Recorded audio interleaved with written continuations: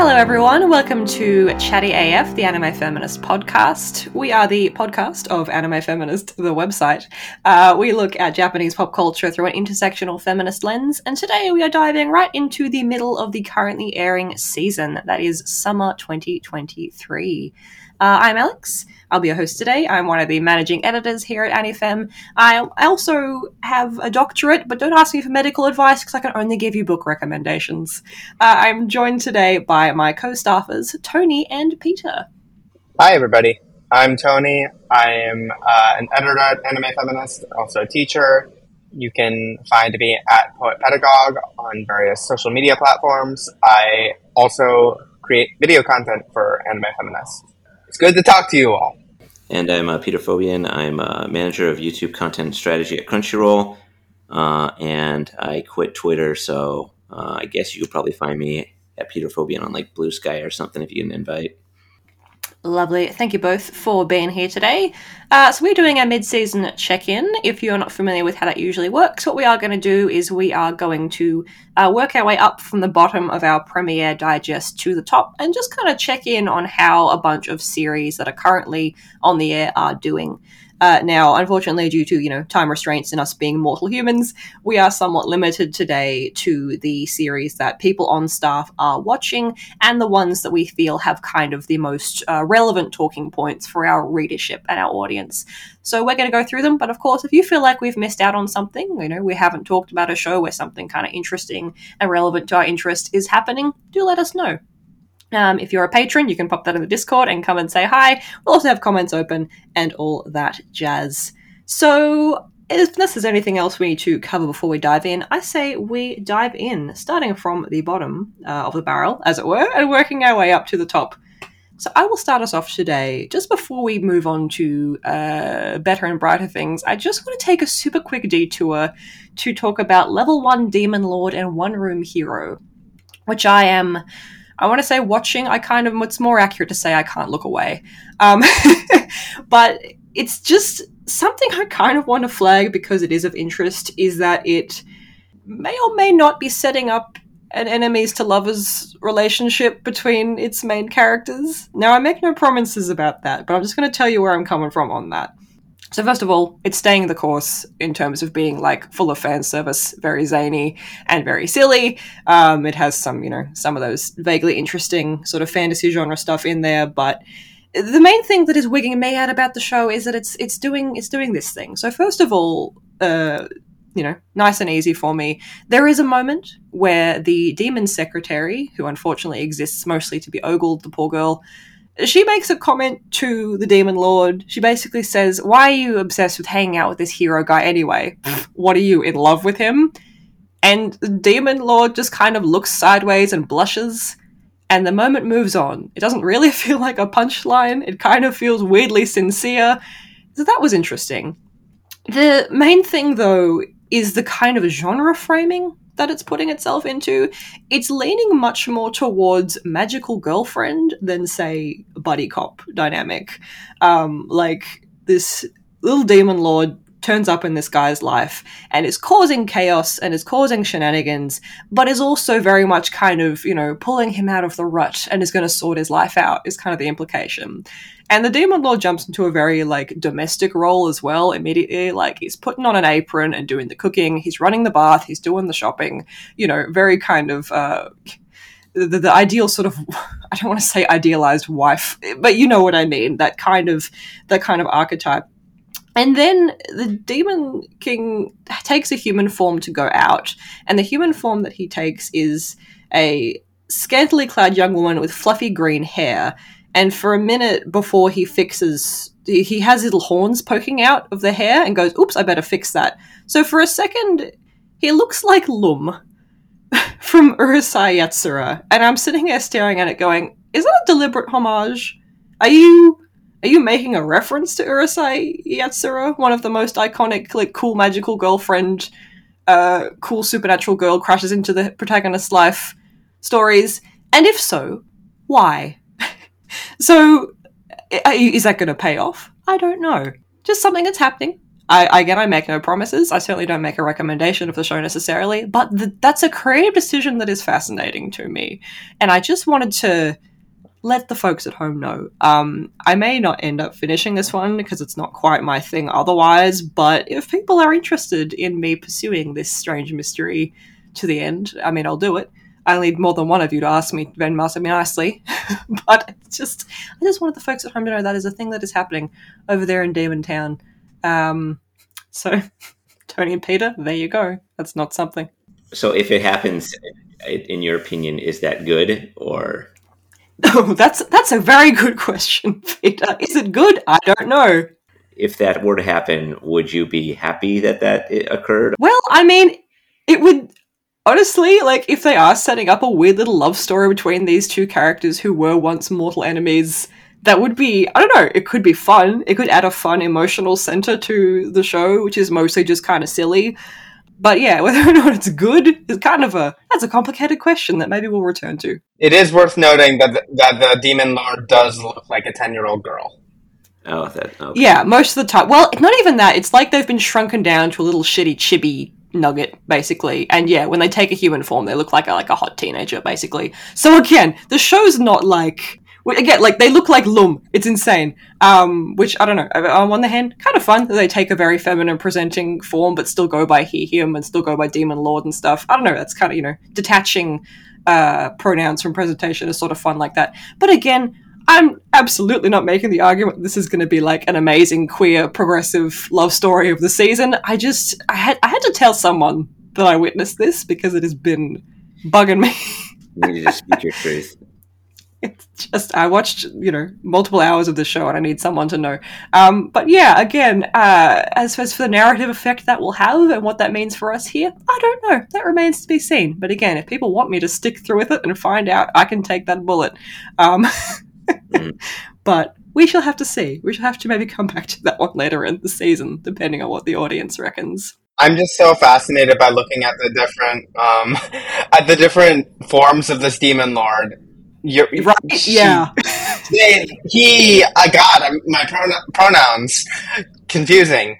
Either you're right, like teenage girl or 10-year-old chibi Demon Lord thing, but both of them presenting words. Yeah, but, as opposed to the big, like, muscly monster that it began as. I don't know. I don't know about this one, but I figured I might as well mention it. Let's maybe move on, though, and come back to that one. From demons onto zombies, to a different supernatural creature. How is Bucket List of the Dead doing? Remind me, has there been an episode since the flight attendant? So the most recent one is the flight attendant's episode? That was the last one. Oh, because it had a production delay, didn't it? Yes. Okay, so taking into account this one has had a production delay and there's not too much left to talk about that hasn't already been covered in the 3-ep check-in. How's Zombie 100 doing? Is there anything? What's the kind of elevator pitch for how it's going? For those who may not have read the check-in. You want to take it, Peter, since I did the 3-ep? I imagine I kind of say a lot of the same things you have. I like the idea of what it's trying to do, but I think the execution ends up making it kind of an offshot of the Isekai genre, where it's just like a guy in a new situation experiences total power fantasy, where being unremarkable in his day job, something about it, or something intrinsic about him makes him perfectly suited to his new environment. And, that's fine, except I think that the way it executes on a lot of his like different bucket list items just kind of feels shitty. The major example so far in the anime being the Flight Attendants of the Dead episode, where he, for some reason, specifically wanted to wine and dine a flight attendant, which is a very 1970s kind of aspiration. That's true. It does have a certain vintage James Bond-iness to it somehow. I don't know. Or like people who grew up watching Pan Am. Yeah, just like during the like golden era of commercial airlines, where people, like, everybody wanted to be a pilot growing up, that kind of thing. But regardless, of course, like events occur which miraculously ends up with him being locked inside of a liquor store with a bunch of flight attendants, and it sort of turns into it's like boys on one side of the table and girls on the other, and everybody has to do an awkward introduction. It looks extremely socially painful. But anyway, yeah. So yeah, Akira gets super drunk. Everybody drinks a lot. He gets to sort of live out this fantasy, make a special connection with one of the girls, while his best friend gets lucky with another one over in the bedroom section of the giant store they're in. And then once the narrative is done with the girls, they're just kind of immediately erotically killed off because they no longer serve a narrative purpose, so that there are no loose ends that the story needs to deal with before it can just have them go on our way. He can cross the item off of his list and move on to whatever his next interest is, which it kind of it seemed like it was trying to maybe turn the women into like real characters, especially one where she kind of talks about her reason for becoming a flight attendant. But the only purpose of all that was just to kind of serve out his fantasy of going like making an emotional connection with somebody, but not one that was long lasting, because ultimately that might get in the way of him doing more cool stuff before he turns into a zombie. I don't like it in that sense. Like, it very much frustrates me because it really cheapens the arc of that character who he was getting to know, right? Like, she has this whole revelation of, like, wow, I really cared about doing care work. Like, that was something that was really meaningful to me, and being a flight attendant and, like, labor ruined it for me. And I thought that was pretty profound. And then it's like she had this desire to continue with that, and then that's stolen from her by being eaten by zombies, which narratively ends up feeling like it's stolen from her by the narrative providence that she's not allowed to have it back, because this is not her story. This is not her wish fulfillment and fantasy. This is his, you know? So she's got to die for him to have his, you know, thing that he can just check off the list and, you know, not have to worry about her anymore for this, you know, relationship that he's starting to build. Yeah, it even directly connects the moment where she said she fell in love with her job when she was like, a kid was like puking in the airplane, and she was helping Akira heave his guts out after he drank an entire bottle of alcohol. That's what reminded her that she loved being a stewardess. And then as her like final act, she gets to want to get once again push her hand on his back to like make him go away, so she doesn't endanger him now that she's been bitten. It's like, oh, I got to fulfill my purpose once more by letting you continue to live out your fantasies while I just die here, I guess. While this zombie literally chews on me as you're walking away. It really is just the case that, like, women in these kind of stories just, well, we'll see, because we're gonna meet another woman, and I heard she's pretty cool from what people say in the Discord. People like the new woman we're gonna meet pretty soon in Top 100. So maybe we'll get some good female characters. It's possible, but I feel like it's directly setting up a conflict in their ideologies, because he has the 100 his bucket list of items that he wants to do before he dies, and she has 100 ways to not get turned into a zombie. And she's been yeah, but there's another woman. Oh, you mean the Gaijin Weibo girl who's obsessed with samurai? I guess. What? I mean, I didn't know that's what was going on, but I guess that is who I'm talking about. Okay, yeah. She really strikes me as just a like your classic blonde girl that watched Naruto and went to Japan so that she could become a ninja. I think it's her. I might be wrong, but everything I've seen so far has led me to believe that's what she is. And, you know, I mean, that could be cool. I did like High School of the Dead, and one of the girls is just like, my character is that I got a katana and I am really good at using it, and that's lit. But, you know, with her, I guess she could be fun for sure. We can see how it goes with her. I don't know how deep it's going to be, but I do think she could definitely be a fun character. Wow, every new dot point I learn about this show is... Yeah. So maybe when we come back to this one for the end of season, we'll have to weigh out the question of like, all right, is the cool factor of, you know, the bucket list and the cool ninja girls and everything, does that outweigh the kind of objectification and things? We'll have to come back to see if we can answer that question.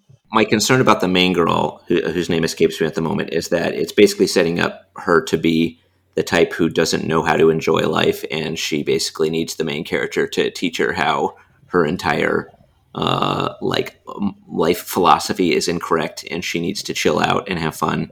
And over the course of that, she'll definitely fall in love with him as well. That seems to be the arc they're setting up. So it's just like, you may have thought that you had designed a very effective zombie survival strategy, but you were actually just being a really boring person.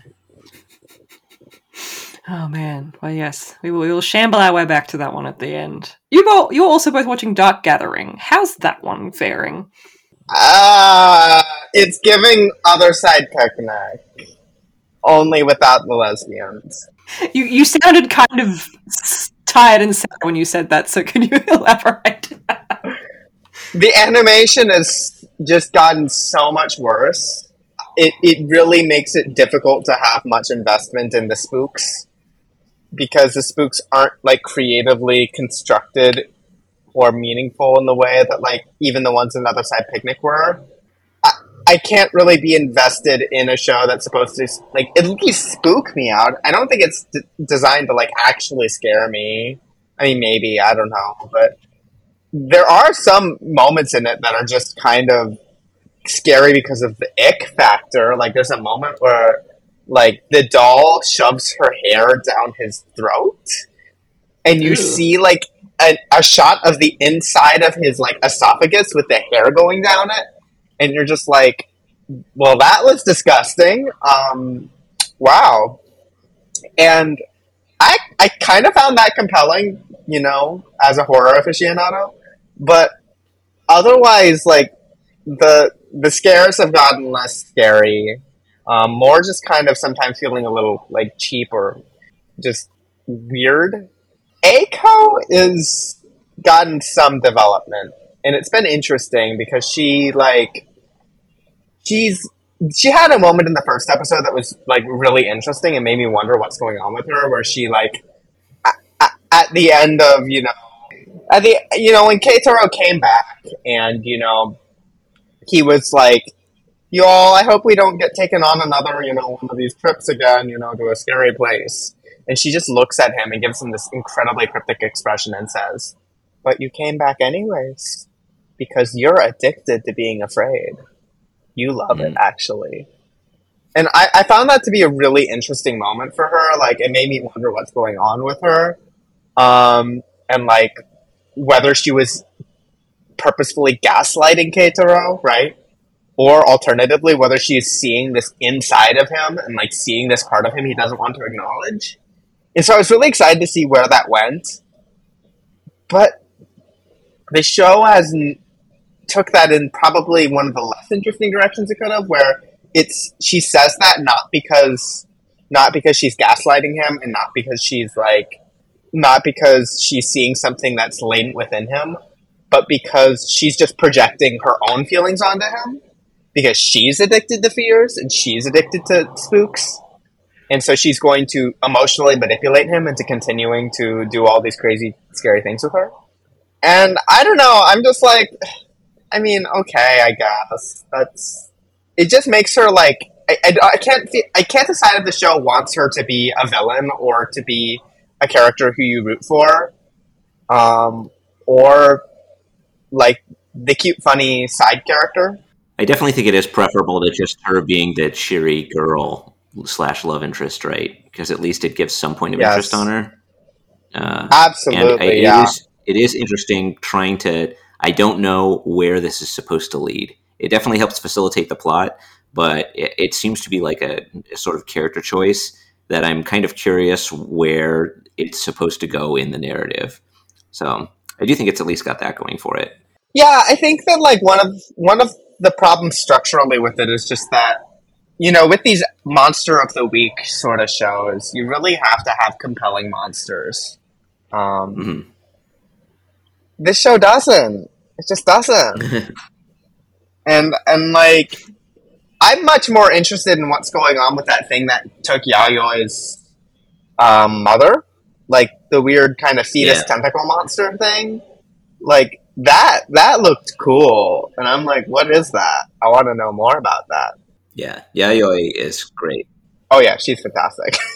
Yeah, she's great. I think, like, I do want to say, like, I was really excited about this anime because I think it was one of the first manga that were free to read when the Viz launched their Viz manga app, and I checked it out. I'd never heard of it before, and it looked really good. The art's really great in the manga, and Yayoi is just a very interesting kind of not quite the protagonist, but sort of maybe the protagonist, whereas Keitaro is more of the like perspective character, right?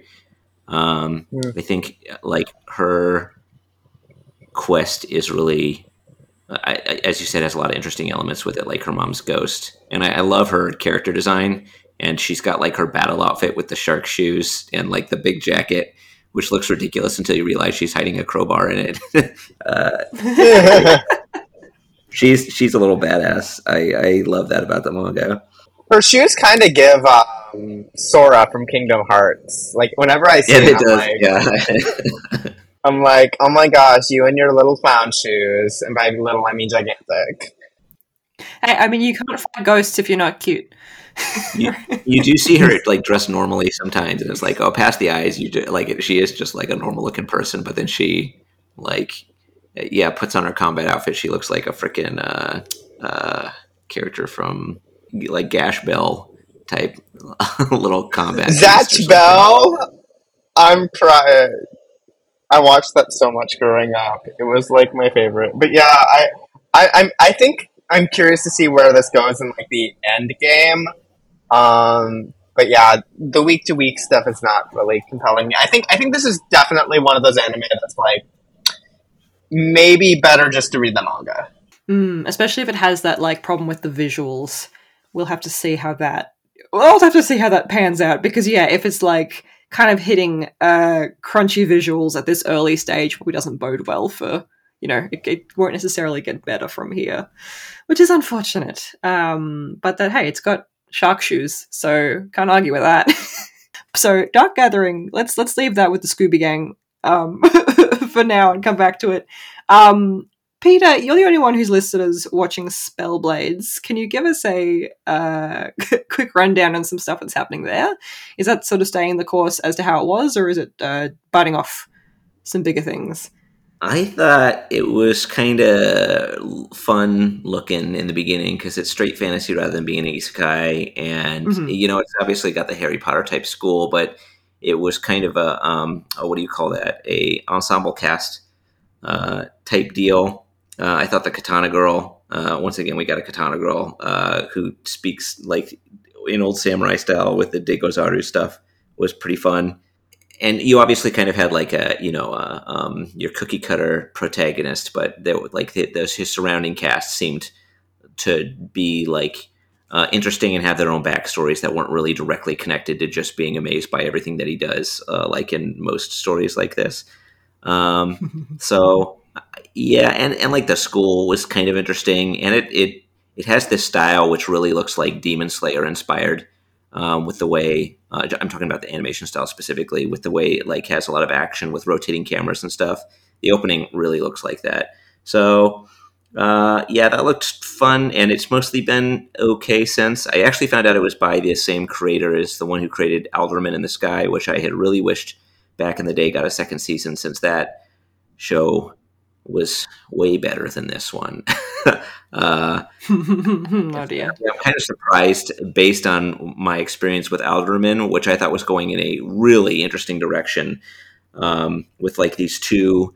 It's kind of the same situation where it's the smart guy and the girl who is just like a master swordsman, but they kind of the anime ends with this wedge getting put between them, with where there's this princess they have a mutual acquaintance with, which approaches the guy and says like, I really don't think this country has a fair government, and I want to start a revolution and take it over from all of this horrible oligarchy that's ruining everybody's lives.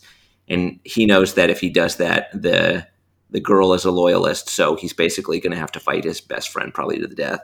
And then the anime ends, of course. So I was like, dang, this guy, Oh my god.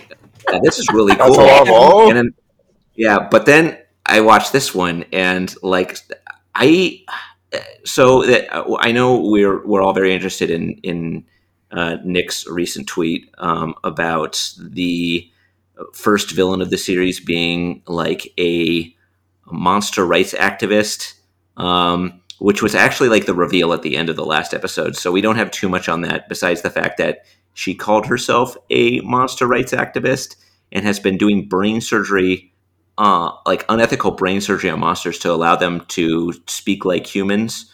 so that I guess people couldn't just say that they're mindless, I guess is the idea.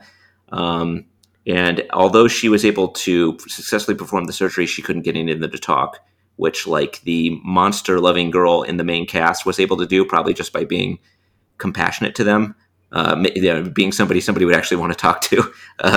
So she wants to perform brain surgery on that girl to find out what it is about her brain that makes monsters want to talk to her. She's a very brain surgery focused character. Okay.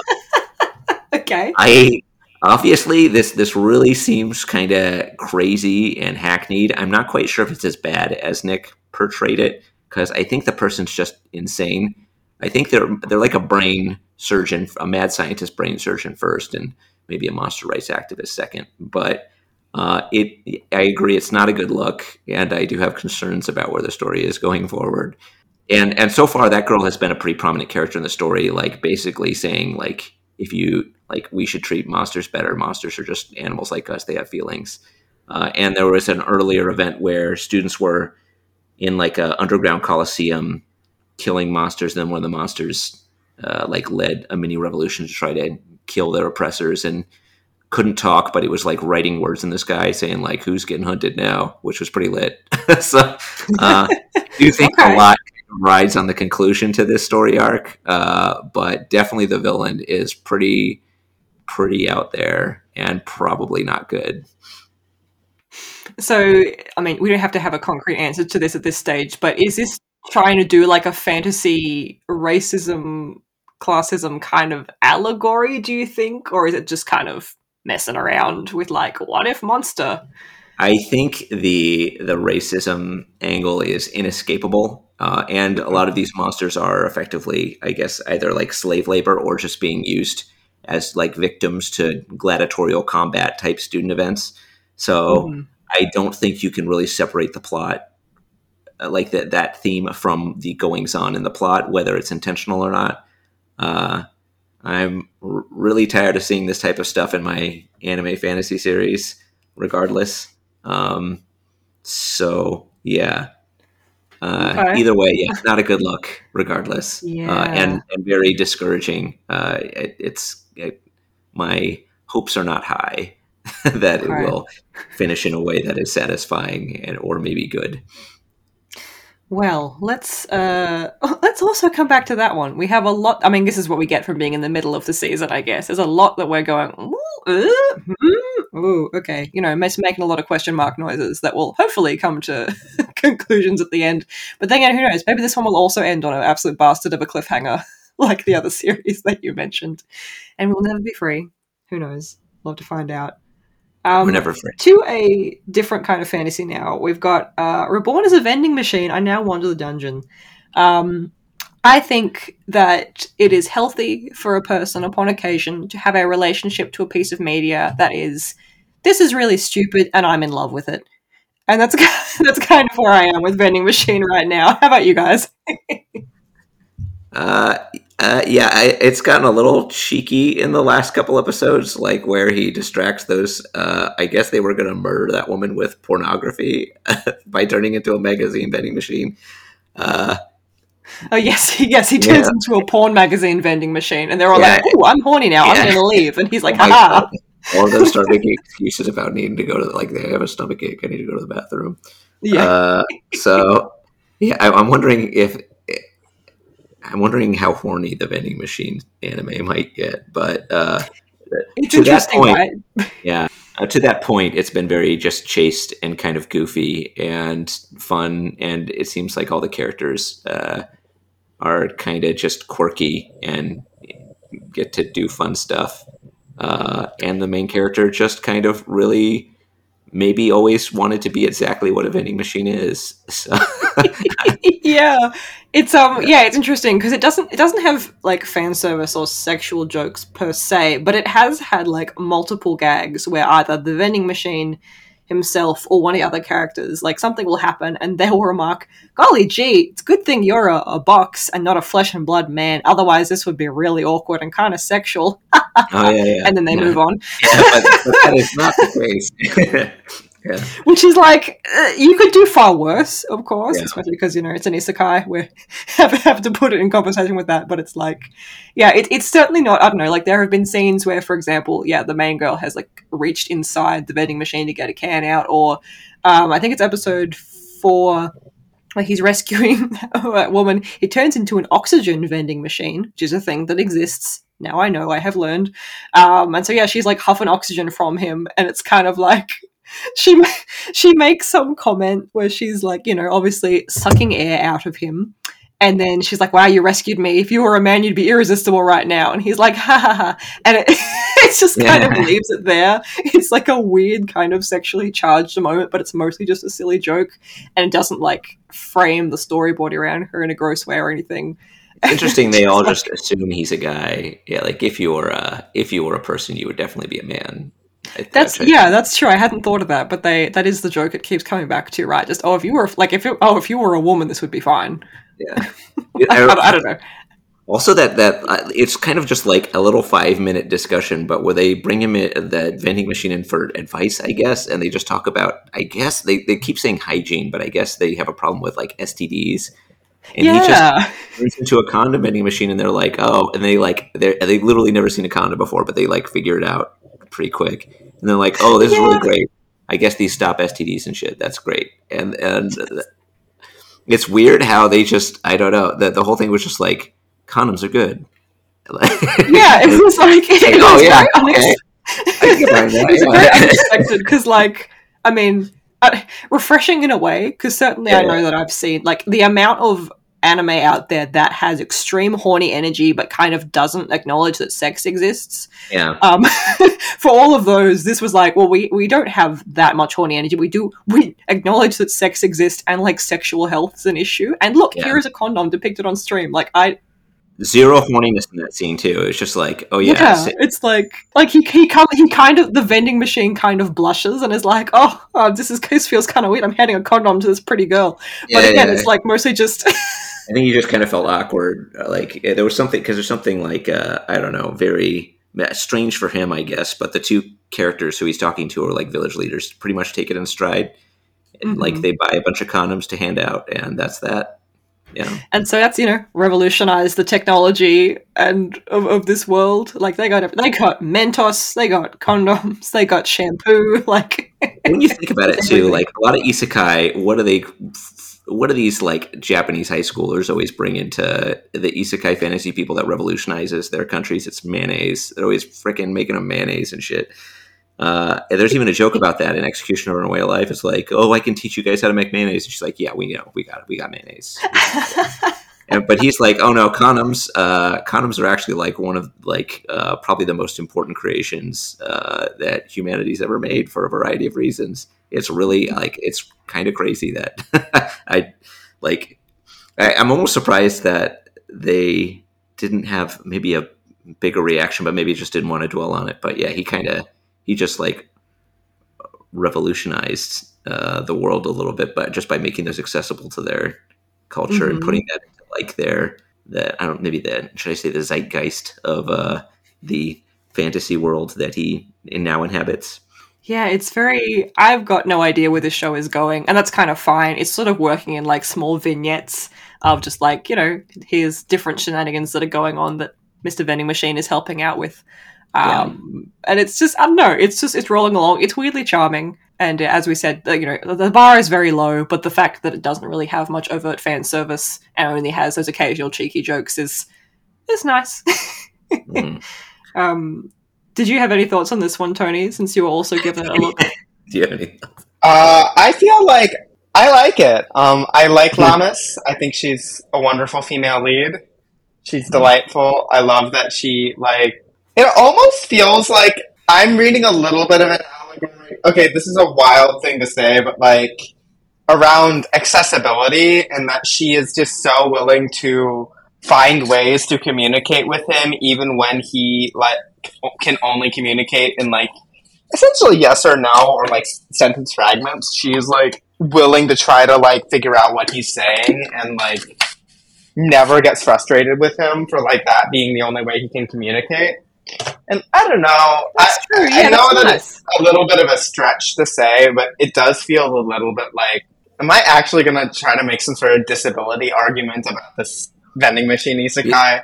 I guess that's what I'm You know, doing right now. that does remind me. Remember, the guys kidnap him, and they have that like magic item specialist studying him. And when they bring the vending machine in, they've got that document that the town had made, which was like a flow chart of based on what like vending machine phrases he says. This is what he's trying to say that like everybody used to communicate with him.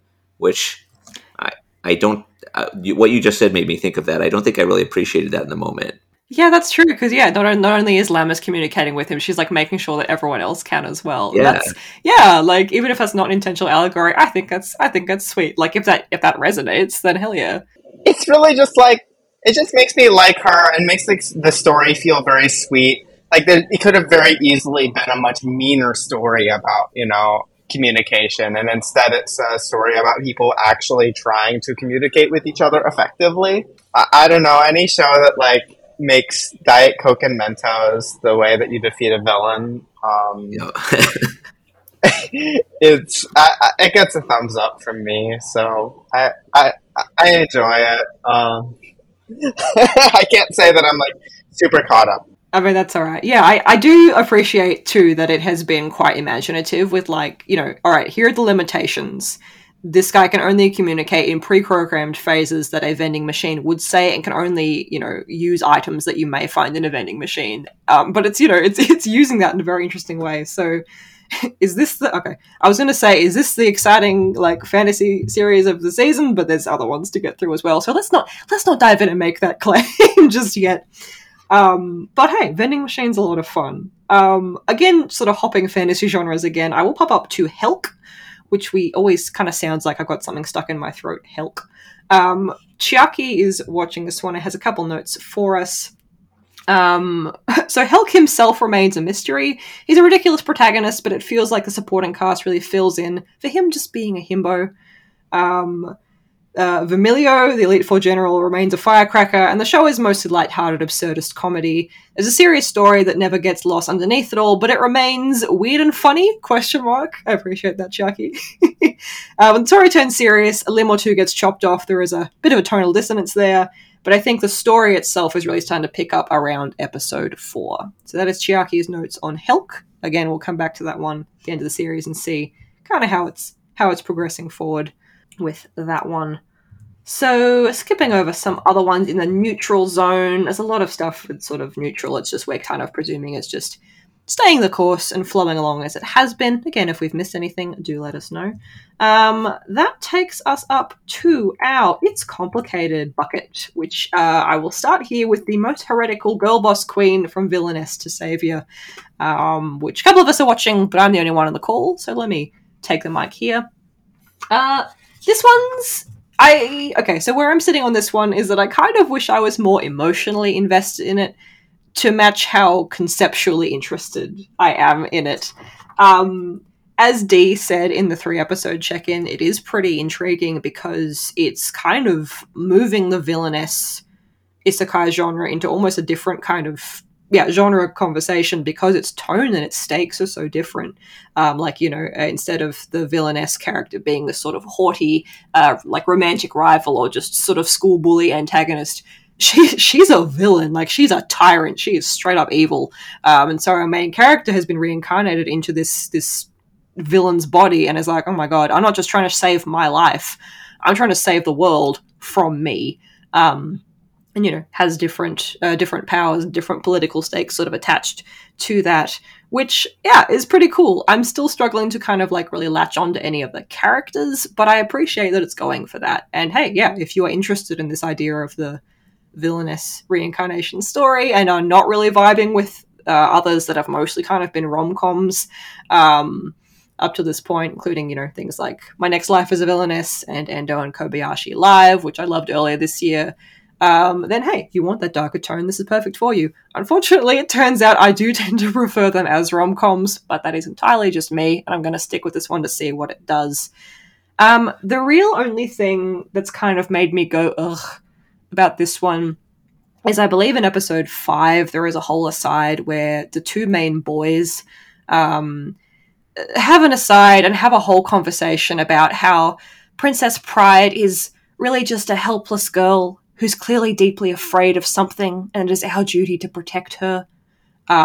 Which, on one hand, I understand where they're coming from, because a couple episodes ago, she did like run into a battlefield to save somebody's life and put herself in a lot of danger, and I can understand being stressed out about that since you care about her.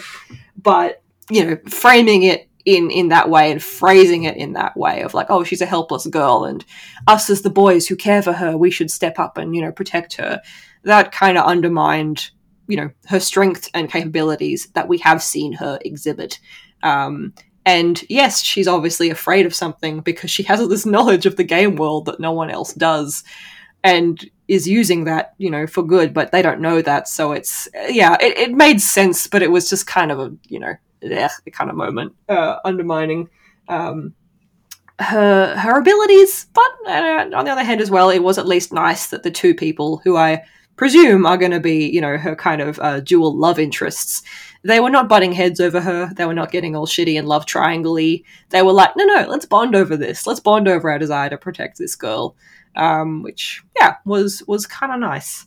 And I don't have too much else to say about that one thus far. I'm kind of interested to see where it goes and what sort of climax it builds to, because it's getting through things sort of slowly.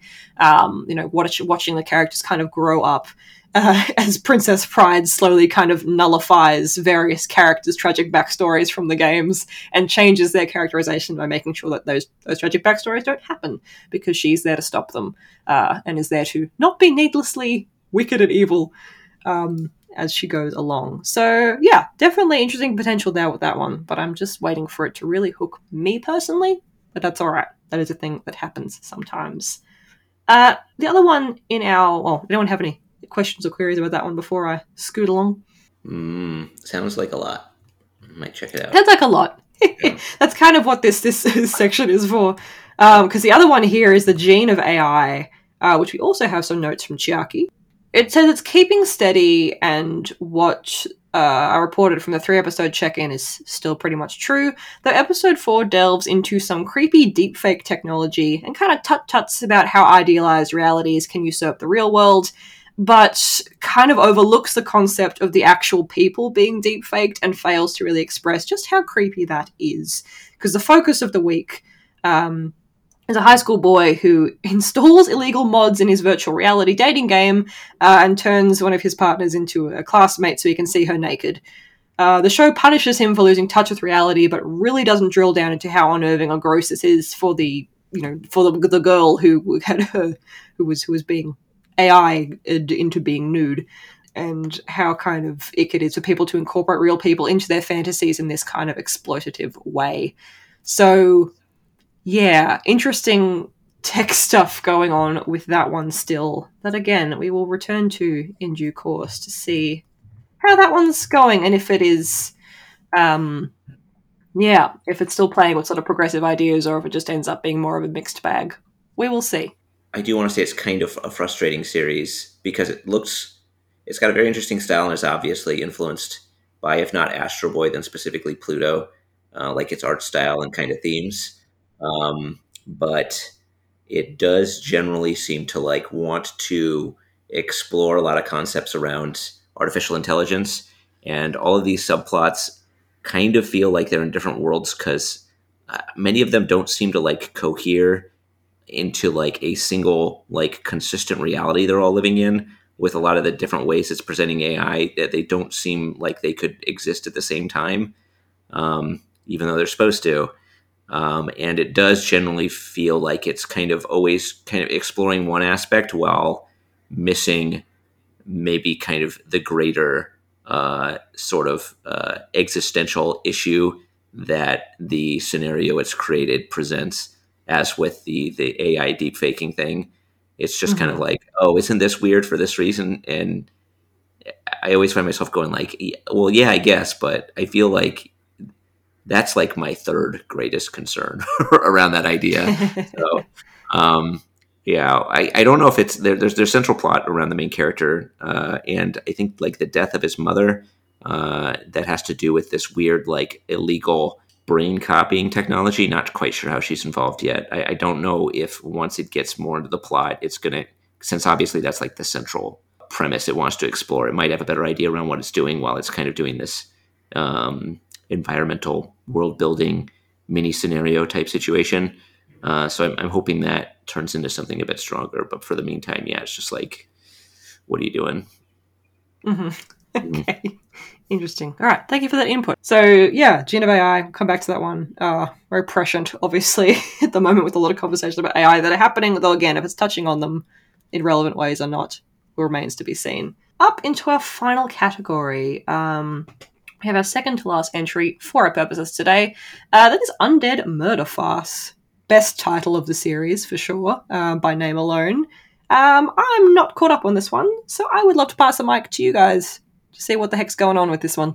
I like it. I could spend the entire time that we're talking right now talking about how much I love the dynamic between the two protagonists. I could spend just as much time talking about how happy I am that the male lead has nipples and that he is hot and that there's Representation, yes.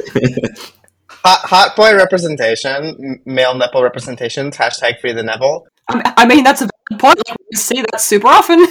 You really don't. It's really shocking. It's like I was even watching Superman, the new Superman show today, and there was he took his shirt off and there was no nipples, and I'm like, They stole Clark's opportunity nipples. wasted. They stole Clark's nipples. Apparently, on Krypton they don't have nipples, I guess. Anyways, I do definitely appreciate all of the like hot men in the show. That makes me very happy. I know that it's basically League of Extraordinary Gentlemen, the show, and I don't mind that. I think the pacing concerns me slightly because as as Bri pointed out in their 3-episode review, they really jiggled around the different plot elements. So originally the murder mystery is the first thing, and then there's kind of a flashback to Aya and Shinichi. Or is it Shinichi or Shinichi? Gosh, hold on. Suguru? Shinichi. Shinichi, yes. Shinichi. I think Yeah, they call so him Suguru, right? but Suguru. He called him Suguru, Shinichi, or Shinichi. So originally them meeting is a flashback that happens after the murder arc. And I think one of the concerns that Rai pointed out that I think is accurate is like, okay, so how are they going to make this all cohere? How are they going to make it feel like the whatever loose ends that started with are wrapped up, right? Like, when it comes to, for example, all this heavily leading into how both these characters are united by having been denied bodily autonomy, like with Shinichi both having had their humanity and body parts stolen by this imperialist character, this like I believe British aristocrat, and the chances are that the show's not. It doesn't seem like the show's going to get there by the end of the season, and I really hope that they do because that's really interesting, and I would also like for them to return to Japan and explore a little bit more of what's going on with this whole like de-okaification. Because that was just That kind was of a like really interesting idea. thrown in there Yeah. and then never explored. Yeah, I was gonna say that was I was almost a bit disappointed to hear that they spend most of the show in Europe kind of stacking up their roster of, Phantom of the Opera, Sherlock Holmes and John Watson and, all that kind of folks, because I was like, oh, the setting of the first episode in that sort of alternate Meiji era and with the sort of supernatural allegory for, civilization and westernization ripping the spirit out of a country, that was fascinating to me. And yeah, I agree with you guys. I hope it comes back to that because that was kind of the juice for me, and I'm sort of less interested in seeing them run around with all the the League of Extraordinary Gentlemen, as it were. Yeah, it would be very frustrating and honestly feel like it would undermine largely that point, right? Because it's like, well, if this is supposed to be an anime that has anti-imperialist themes, then why are we like, spending so much time hyperfixating on these Western cultural like icons pretty much uncritically? I don't know. It's kind of baffling. but I also think like maybe I was mistaken. I think part of the problem is that because that came first, right? That set me up with this idea of what the themes of the show were going to be, and then it didn't follow them, and I was like, well, I guess, oh wow. Oh, so this is coming back to the why maybe they should have done the murder mystery first. Yeah, because then I wouldn't have gotten my hopes up so much, about that. Yeah, yeah. Uh, Hmm. Yeah, I can. That's really true. I can definitely see how, from like a Japanese director's perspective, he might have that might not have occurred to them at all. Maybe they were like, we have to front load the episode where you see him shirtless a bunch. Oh, Maybe true. that was the thinking. Yeah, you got to get that. well, We know why people want to watch this. Yeah, got to show that we have nipples. I do want to say I love the interactions between it's Aya, right, and Suguru. yeah, they're great. They're fantastic. Yeah, the back and forth, the fact that they're I don't know, they both kind of as you said, they've got these they're both like victims of this guy, right? But I don't it's not making light of what's happened to them, but they're able to find humor in their shared problems, and even like it's pretty much the subject of their constant. They've like turned it into an in joke between them that I can only imagine is extremely annoying to everybody around them. But I love the fact that they're always making jokes back and forth while everybody else is just forced to sit through them. It's great. They're both so funny. The number of jokes that this show makes about Aya not having a head and not having a body, just being. I was about to say a headless torso, but I'm like, wait, that's a grinder profile. She's the opposite of a grinder profile. She's a torso-less head. Yeah, she can't but no, she can't. But Suguru could. Yeah. But anyways, I still think this is a very satisfying series in some ways. I think that the stylish writing, the incredible animation, the just general atmosphere, it's very fun to watch. I'm not entirely sure it's going to end up like being as substantial as I wish could be. And as Riot's pointed out, right, like the kind of discussions of bodily autonomy are very reminiscent of something like Case Study of Vanitas, with, what happened, well, the backstories of certain characters in that. But anyways, I'm going to go ahead and I think that's all my thoughts on it. It's also worth mentioning, I know we've probably mentioned this in the various write-ups, but Mamoru Takayama is directing it. So it's not just the animation that's great, the direction is amazing. Takayama also directed Kaguya-sama and Shogen Rokurakugo Shinju. So I don't know, it's an experience watching this stuff this dude makes. Cool. Yeah, just like the shots, the composition, the pacing. It's kind of just like once you've seen something he makes, you can spot him very quickly. Again, a very unique style. So that's another reason to check out the series, even if nothing else for some reason has piqued your interest. Interesting. We'll come back to that as well, of course, and see, if it can bring all those themes back together and tie up in a nice bow. Maybe it won't, but hey, nothing worth losing your head over. To bring us to the... I'm sorry, what's the opposite of being on fire? Because I am that today. To wrap us up, though... Commit! Yeah. Commit to the bit! Take a cue from Aya. I'm trying. I'm just so tired, Tony. To wrap us up today, though, we're going to talk about My Happy Marriage, which is at the top of our potential list. A bunch of us are watching this on staff. I'm the only one on the call, so I'm going to do my level best to give, a nuanced read on this one, because this one's is a little bit tricky. I'm watching it too, so... Oh, yes, you had listed just if I get Netflix lol is what you had written yesterday. Which, fair enough, now I have a certain password sharing shenanigans. Oh my gosh. Well, okay, so I will say my piece and then see what you think. See if you agree with what I'm putting down. Because I'm enjoying this show. It took me kind of an episode or so to warm up to it, but I'm really, I like looking at it. It's very pretty. I think the pacing is interesting. I kind of wish it had introduced the supernatural element a bit earlier and folded in more naturalistically. But the main thing I think we need to talk about for our purposes here is the way this show is constructing the protagonist's autonomy, or the way that it's not doing that. Because this is in a tricky spot where, as many people pointed out, it's kind of following what we now consider the sort of Cinderella story formula. Certain issues come with that, but there is also a very sincere power fantasy in that I really don't want to dismiss.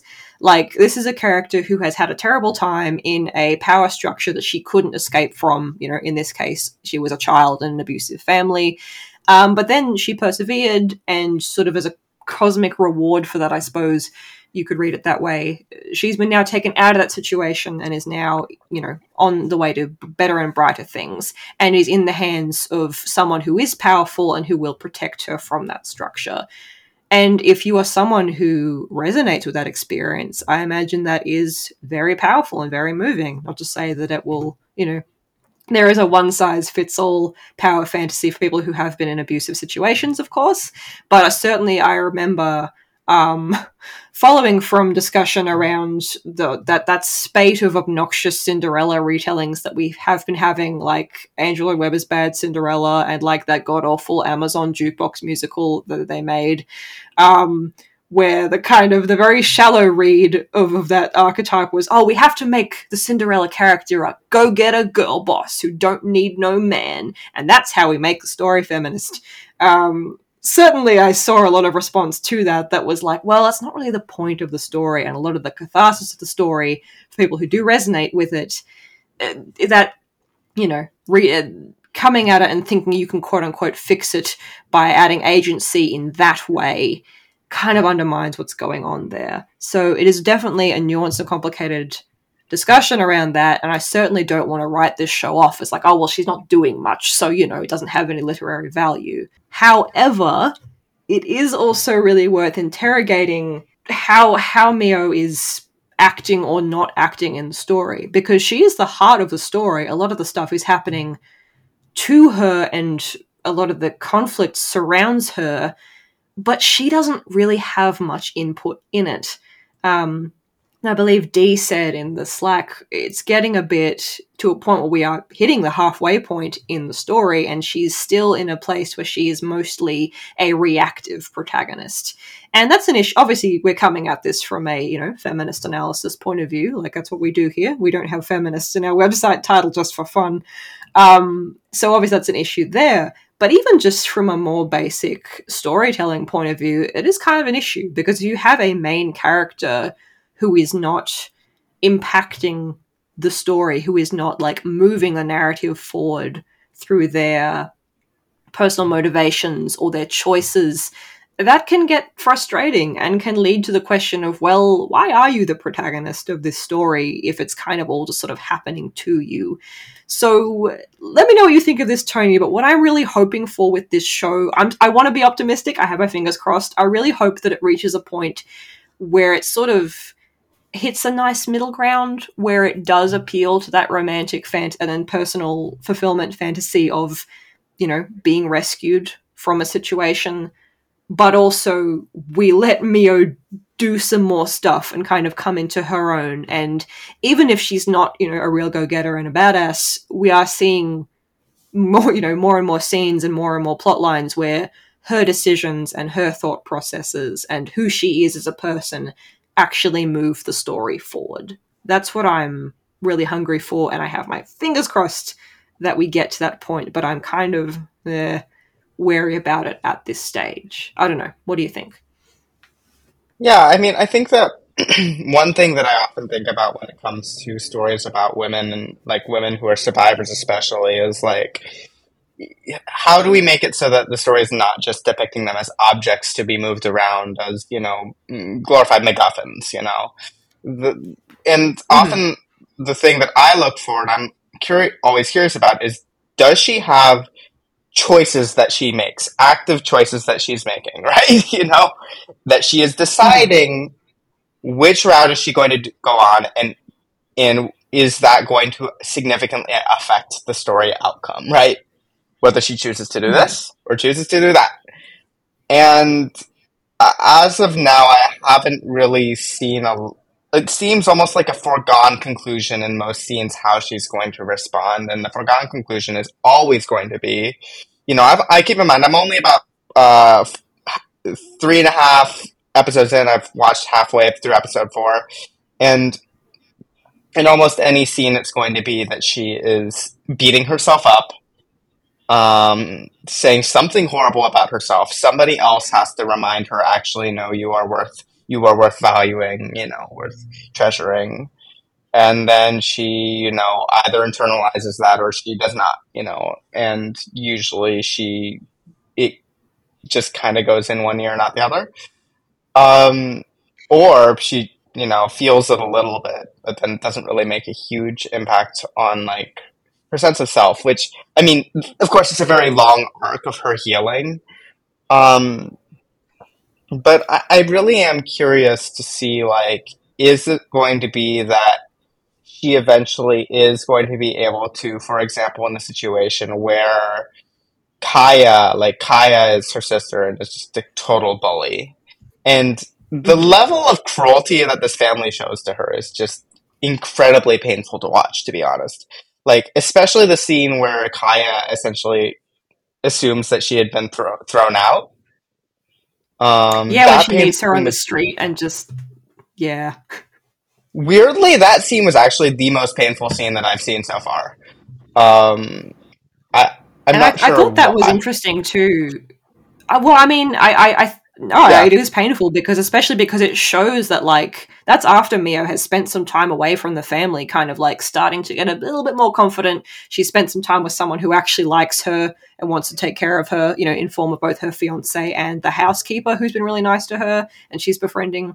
And then, yeah, and then the sister turns up and does her, normal power trip thing, and you can see like the trigger occurring, and you can see Mio, like, not to say all that good work has been undone, but it felt very emotionally honest in how it's just like, oh, hey, spending some time away from this horrible situation wasn't a magic fix.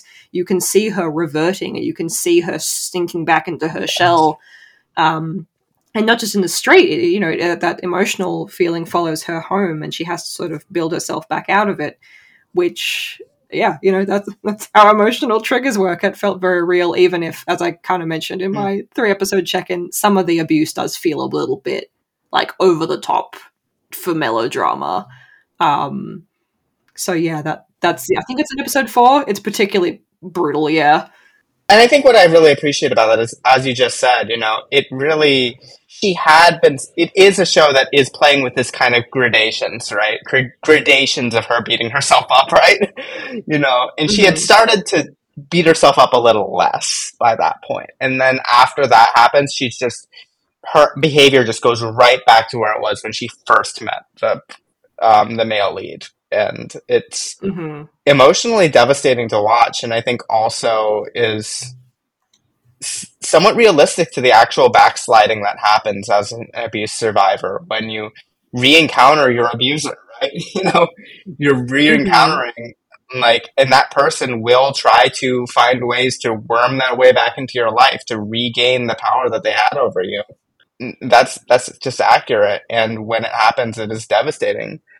But yeah, I think that, like, for me, it is still very difficult for me to kind of know what direction the show is going to go in terms of, is she is she going to develop community beyond just her now fiance? Because God, I would, as Dee said in the Slack, I would really love to see her make some female friends who, so it's not just, Yeah, like, kind of, yeah.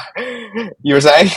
I mean, I do like that it has established, like, she's becoming friends with the housekeeper, and she also, like, had another, like, a fellow maid that she was friends with that she met back up with in, I think, episode Yeah. 4 or 5, which was, yeah, sweet, because it's like, oh yeah, because then, yeah, you don't have the dichotomy of, like, oh, the women are the wicked stepmother and the evil half sister characters. You have others that are also, all right human beings.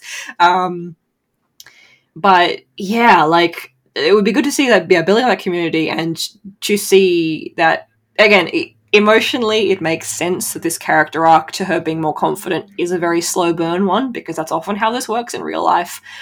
But again, this is a story, this is fiction, and so there are certain, needs or wants that the audience has, and one of them is seeing a more proactive protagonist, and is seeing her develop at a pace that is, rewarding in terms of, we want to see a main character who has autonomy, who is the main character for very tangible reasons. And so, yeah, that's going to be the main sticking point, I think, with this one. Because I think it does have a lot of potential. I certainly don't want to write it off. I certainly am enjoying it and want to keep enjoying it. But it's just going to be, that's going to be the main question for our purposes here. But that is about all we have time for today. We have taken a journey from through a bunch of different, a lot of fantasy sort of happening this series, and a lot of different sort of interesting ideas being played around. Maybe not so many progressive themes to chew on this season, but hey, we got hot man nipples, so it's not nothing. Thank you so much for listening. If you liked what you heard, you can find the rest of our reviews and essays on our website, animefeminist.com. We are also on the social medias, Anime Feminist, on Twitter, on Mastodon, on Cohorse, on Blue, and on Blue Sky as well. We're on Tumblr, animefeminist.com. If you really liked what you heard, of course, you can come along and help us keep the lights on. You can join our Patreon at patreon.com/animefeminist. That can help you get access to a lot of fun things like the Discord, like bonus podcasts and bonus mini reviews. You can also buy our merch at shopanifem.myshopify.com. And I'm doing it again. I'm looking for a fun pun to carry us out, and I already used up my don't lose your head one. Tony, Peter, help me out, or just grab a hook, and pull me off the stage. You've been in the theatre, Tony, you know how to do that.